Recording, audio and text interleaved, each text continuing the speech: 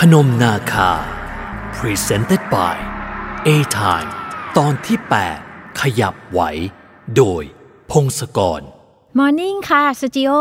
เอเชียส่งเสียงสดใสทักทายหัวหน้าของเธอที่อยู่ไกลถึงครึ่งโลกหญิงสาวนั่งอยู่บนเตียงสวมชุดมูมูที่ซื้อมาจากตลาดซาจ๊ะเพราะกระเป๋าที่สูญหายจนบัดนี้ก็ยังไม่ได้คืนเช้าเซอร์จิโอทักลูกน้องของเขาเป็นภาษาอิตาเลียนมีอะไรให้กับผมรับใช้ขอรับมิสเอเชียแหมเอเชียหัวเราะคิกนึกถึงใบหน้าหล่อๆผมสีเทาเงินและดวงตาสีน้ำเงินเข้มของเจ้านายขึ้นมาทันใดใครจะกล้าใช้หัวหน้าคะแม้ปีนี้อายุจะย่างเข้า50แล้วแต่เซอร์จิโอก็ยังรูปหล่อเจ้าชู้ช่างพูดช่างหยอดมีเสน่ห์ตามแบบฉบับของหนุ่มอิตาเลียนแต่เห็นอย่างนี้เวลาทำงานเซอร์จิโอจะเคร่งครัดและเต็มไปด้วยระเบียบข้อห้ามต่างๆแน่ละจะไม่เข้มงวดได้อย่างไรในเมื่อภาพเขียนแต่ละภาพที่แผนกของเธอมีหน้าที่ดูแลรับผิดชอบมีมูลค่ามหาศาลแถมยังมีแค่ชิ้นเดียวในโลกเสียหายไปก็ไม่รู้จะหาจากที่ไหนมาทดแทนได้โปรเฟสเซอร์เซอร์จิโอเป็นชาวอิตาเลียนแท้ๆเรียนจบจากโรงเรียนศิลปะชื่อดังที่เมืองฟลอเรนซ์เขาเข้ามาทำงานที่เดอะเมทด้วยวิธีพิเศษผู้อำนวยการแผนกคนอื่นๆจะต้องเขียนใบสมัครจากนั้นคณะกรรมการบริหารเดอะเมทก็จะประชุมเพื่อคัดเลือกคนที่เหมาะสมมารับตำแหน่งแต่สำหรับหัวหน้าของเอเชียนั้นแตกต่างความสามารถอันโดดเด่นของเซอร์จิโอทำให้เขาได้รับการทาบทามมาเป็นผู้อำนวยการแผนกภาพเขียนท่ามกลางความแปลกใจของผู้อำนวยการแผนกอื่นแต่เมื่อได้มารู้จักและทำงานร่วมกันแล้วทุกคนก็หายสงสัยเพราะคนที่เป็นศิลปินและมีความสามารถสูงอย่างเซอร์จิโอไม่ใช่จะหาได้ง่ายๆนอกจากเป็นผู้อำนวยการแผนกแล้วเซอร์จิโอยังมีหน้าที่หลักคือคอยดูแลซ่อมแซมภาพเขียนรวมถึงจัดแสดงนิทรรศการภาพที่มีอยู่มากมายหลายหมื่นชิ้น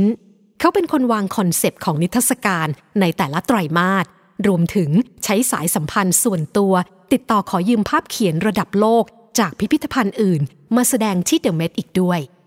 เซอร์จิโอไม่มีครอบครัว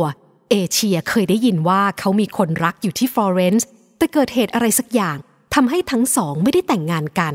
และเซอร์จิโอก็ไม่เคยมีแฟนอีกเลยทำงานอยู่ด้วยกันมานานหลายปีเอเชียรู้ดีว่าเซอร์จิโอเป็นหนุ่มฮอตคนหนึ่งของเดอะเมททุกวันเมื่อถึงเวลาเที่ยงจะต้องมีสาวๆจากแผนกนั้นแผนกนี้แวะเวียนมาหา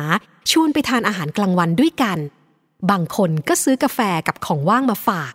หากเซอร์จิโอเพียงแต่ยิ้มไม่เคยออกไปไหนกับใครสักคน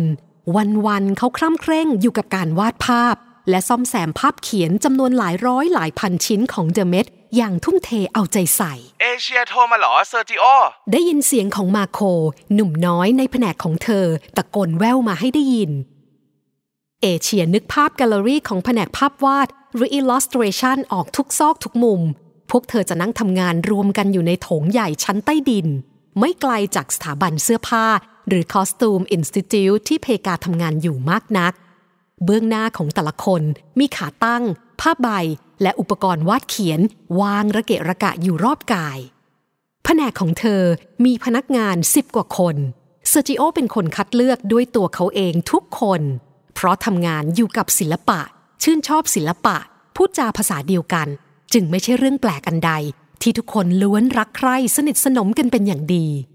มาโคเป็นหนุ่มผมทองดวงตาสีเขียวเข้มเหมือนมรกตจมูกโด่งหน้าตาหล่อเหลา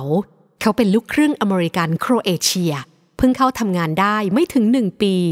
มาโคอายุน้อยสุดในแผนกเขาได้รับทุนของเดอะเมทเรียนจบจากสถาบันศิลปะชื่อดังของลอนดอนเชี่ยวชาญเป็นพิเศษเรื่องภาพวาดสีน้ำมันในยุคกลางของยุโรปเฮ้ย นี่มาโคนะเอเชียได้ยินผมหรือเปล่าชายหนุ่มตะโกนแทรกเข้ามาพวกเราคิดถึงคุณนะเอเชียกลับมาไวๆไอ้หนุ่มผมทองเซอร์จิโอเอ็ดมาโคเอเชียได้ยินเสียงชายหนุ่มหัวเราะชอบใจดังแว่วมาอย่ามัวแต่ส่งเสียงโวยวายกลับไปทำงานได้แล้วฉันจะคุยกับคนสวยเฮ้ยตกลงว่าไงเอเชียโทรมาแต่เช้ามีอะไรแค่จะรายงานตัวว่ามาถึงเรียบร้อยแล้วค่ะ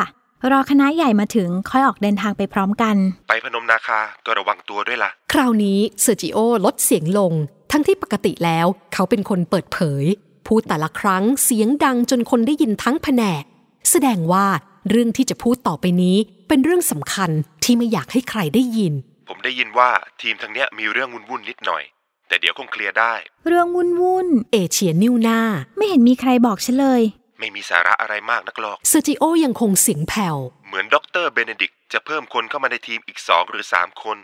แต่มีปัญหาเรื่องวีซ่าเลยไม่รู้ว่าคนใหม่จะได้ไปกัมพูชาด้วยหรือเปล่าทุกๆเช้าที่เดอะเมดผู้อำนวยการทุกแผนกจะต้องประชุมสรุปงานกันเป็นประจำวันละครึ่งชั่วโมงก่อนเริ่มงานเพื่อเป็นการอัปเดตให้ทุกคนรู้เท่ากันว่าแต่ละแผนกจะมีกิจกรรมสำคัญอะไรบ้างเซอร์จิโอได้รู้เรื่องปัญหาของทีมดร.เบเนดิกต์ผ่านมาจากผู้อำนวยการใหญ่ของเดอะเมดอีกทีอ๋อเหรอคะเอเชียฟังแล้วนิ่งไปนิดหนึ่งด้วยเธอไม่รู้เรื่องนี้ก่อนแต่ถึงจะรู้ก็ไม่มีผลอะไรเพราะงานนี้เธอมาในฐานะของผู้เชี่ยวชาญด้านภาพวาดที่เดอะเมดส่งตัวมาช่วยดร.เบเนดิกต์เท่านั้นถ้ามีข่าวสำคัญอะไรผมจะรีบกระซิบให้รู้ก่อนก็แล้วกันเซอร์จิโอสรุปง่ายๆสั้นๆตามแบบของเขาเอาล่ะผมเล่าเรื่องทางฝั่งของผมเรียบร้อยแล้วทีเนี้ยถึงตาคุณล่ะจะบอกได้หรือยังว่าโทรมาทำไมเขารู้ใจลูกน้องสาวดีและเอเชียก็บอกเขาถึงวัตถุประสงค์ที่แท้จริงฉันเจอเด็กผู้หญิงคนหนึ่งที่เสียมเรียบเธอเอารูปที่วาดมาให้ดูลายเส้นของเด็กคนนี้ไม่ธรรมดาเลยนะคะฉันคิดว่าถ้ามีโอกาสได้เรียนอย่างจริงจังอนาคตไกลแน่สแกนรูปพวกนั้นน่ะส่งมาให้ผมดูหน่อยหรือถ้าสแกนยากก็ถ่ายส่งมาทางมือถือให้ดูก่อนก็ได้เซอร์จิโอว่าน่าสนใจนะเอเชียปกติคุณไม่ค่อยชมใครง่ายๆถ้าครั้งนี้คุณชมว่าเด็กคนนี้มีฝีมือดีนั่นหมายความว่าต้องน่าสนใจจริงๆอย่าเพิ่งเชื่อตามที่ฉันบอกทั้งหมดยังไงจะส่งภาพงานบางส่วนของสิทธาไปให้คุณดูก่อนนะคะดูแล้วค่อยตัดสินใจก็ได้ว่าควรจะให้ทุนเด็กคนนี้เรียนต่อไหมเอเชียรีบบอกด้วยน้ำเสียงยินดีโอเค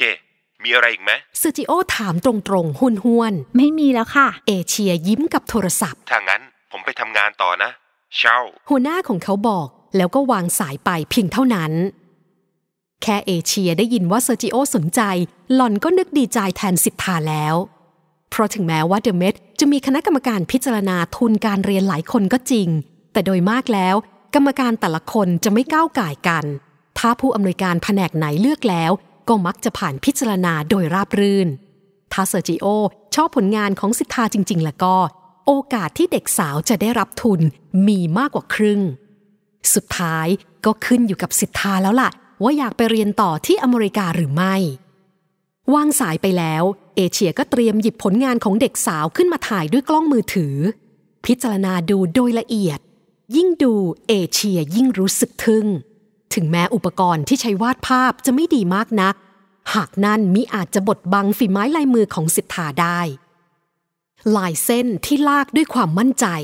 ปลายผู้กันที่พลิ้วตวัดทำให้เกิดลีลาความอ่อนช้อยไม่ต่างอะไรกับภาพวาดของศิลปินดังภาพวาดทุกภาพของสิทธาดูมีชีวิตเหล่านี้ล้วนเป็นพรสวรรค์ที่สอนกันไม่ได้เอเชียใช้กล้องมือถือไล่ถ่ายภาพเพื่อส่งไปให้เซอร์จิโอดูคร่าวๆก่อนมีเวลาค่อยบอกให้สิทธาสแกนแล้วส่งไปทางอีเมลอีกครั้งภาพที่เด็กสาวคนนั้นวาดมีทั้งภาพเหมือนคนภาพวิวทิวทัศน์ภาพแนวแอบสแตรกแต่ที่เอเชียชอบมากที่สุดก็คือภาพพญานาคที่ร่างด้วยดินสอ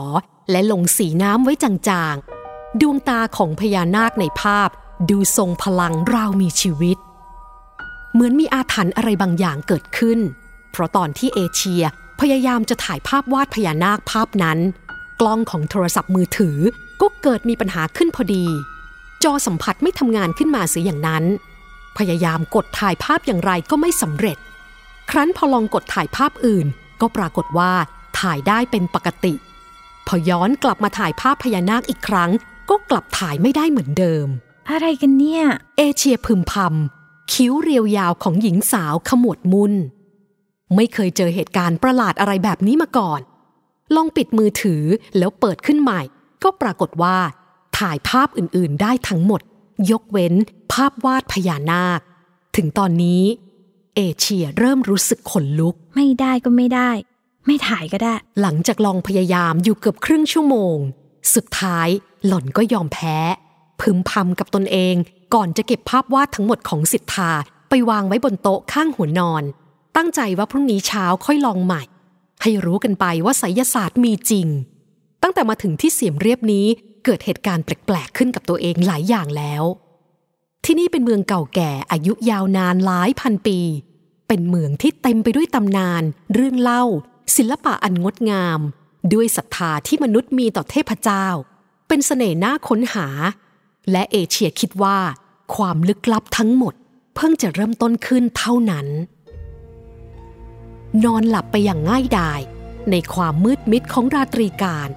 เอเชียมารู้สึกตัวอีกครั้งเมื่อได้ยินเสียงอะไรบางอย่างกำลังเคลื่อนไหวอยู่ไม่ไกลนักแสได้ยินเสียงอะไรหนักๆกำลังเคลื่อนไหวช้าๆเลื้อยจากโต๊ะหัวเตียงลงไปยังพื้นห้องนอนที่ปูด้วยไม้กระดานแผ่นใหญ่เสียงอะไร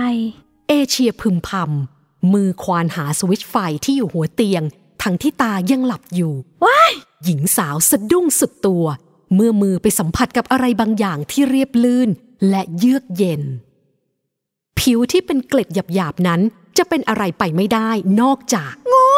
เอเชียร้องกรี๊ดกระโดดหนีจากเตียงอย่างรวดเร็วตามสัญชาตญาณภายในห้องยังเต็มไปด้วยความสลัวรางเหมือนมีหมอกบางๆโรยตัวปกคลุมไปทั่วบริเวณหมอกมาจากไหนเอเชียนึกสงสัยหากไม่มีเวลาจะได้คิดถึงอะไรอื่นอีกแล้วด้วยแสงนวลตาของดวงจันทร์ที่ส่องลอดม่านลูกไม้เข้ามาสว่างมากพอจะทำให้เห็นลำตัวของงูตัวใหญ่ที่ยังพาดอยู่บนโต๊ะข้างหัวเตียงลำตัวของงูนั้นมีขนาดใหญ่กว่าต้นกล้วยเกล็ดของมันสีเขียวเข้มราวมรกตศีรษะมีหงอนสีทองมะลังมะเลืองดวงตาสีแดงจัดกำลังจ้องมองมายังเอเชียด้วยความสนใจหญิงสาวมั่นใจในนาทีนั้นนี่ไม่ใช่งูแต่เป็นพญานาครูปร่างของงูใหญ่เหมือนกับพญานาคในภาพวาดของสิทธาไม่มีผิดเอเชียกระพริบตาทีๆบอกตัวเองให้ตั้งสติเธอจ้องมองจนค่อนข้างแน่ใจว่าพญางูบนโต๊ะข้างหัวเตียงเลื้อยออกมาจากภาพวาดภาพนั้นไม่ผิดแน่เพราะท่อนล่างของงูยังอยู่ในกระดาษใครจะเชื่อว่าภาพวาดของสิทธามีชีวิตพญานาคที่เด็กสาวคนนั้นวาดกำลังเลื้อยออกมาส่วนหัวและลำตัวเลื้อยลงมาถึงพื้นห้องแล้วและส่วนที่เหลือกำลังเคลื่อนไหวติดตามมาแสกลำตัวงูเสียดสีกับพื้นเกิดเป็นเสียงดังส่วนเอเชียนั้นได้แต่ยืนนิ่งงันทำอะไรไม่ถูกไม่รู้ว่าควรจะร้องขอความช่วยเหลือหรือวิ่งหนีไปดวงตาทรงอำนาจของงูใหญ่จ้องมองเอเชียแน่วนิ่งขณะที่ตาต่อตาจ้องมองกันนั้นเอเชียรู้สึกแข้งขาอ่อนเปลี้ยจนต้องสุดกายลงนั่งบนพื้นฉันฝันเอเชียพึมพำหวังว่าตนเองจะตื่นจากความฝันในอีกไม่ช้าหัวใจของหญิงสาวเต้นระรัวเร็วหูแว่วได้ยินเสียงดนตรีบรรเลงกังวานกระหึ่มอยู่ในหัวเอเชียรู้สึกคุ้นกับเพลงนั้นมากพยายามนึกว่าได้ยินมาจากที่ไหนก่อนนึกขึ้นมาได้ว่าเป็นดนตรีที่ใช้ประกอบระบำนาคนารีนั่นเองแสกพญางูยังคงเลื้อยตรงมาทางหล่อนเอเชียอ้าปากจะส่งเสียงร้องหากทำอย่างไรก็ไม่สามารถขยับตัวได้ดวงตาคู่นั้นทรงพลังอำนาจเหลือเกินสะกดหญิงสาวราวกับทั้งร่างของเธอกลับกลายเป็นก้อนหินไปเสียแล้วคืบคลานมาช้าๆก่อนที่จะเลื้อยรัดตวัดร่างของเอเชียเอาไว้สัมผัสนั้นเย็นเยือกเกล็ดแข็งๆระคายผิวอ่อนของหญิงสาวเหนือสิ่งอื่นใดคือความรู้สึกหยุ่นๆและเมือกที่ลื่นเย็นพญางูยื่นหน้ามาจนใกล้เอเชียใกล้จนหญิงสาวเห็นประกายสะท้อนของตนเองปรากฏอยู่ในดวงตาสีเข้มคู่นั้นพญางูยังคงจ้องมองหญิงสาวก่อนจะอ้าปากกว้างส่งเสียงขู่และวินาทีนั้นเองที่เอเชียรวบรวมพลังทั้งหมดที่ยังพอมีเหลือส่งเสียงกรีดร้องแหลมเล็กด้วยความตระหนกช่วยด้วยใครก็ได้ช่วยฉันด้วยพนมนาคา Presented by A Time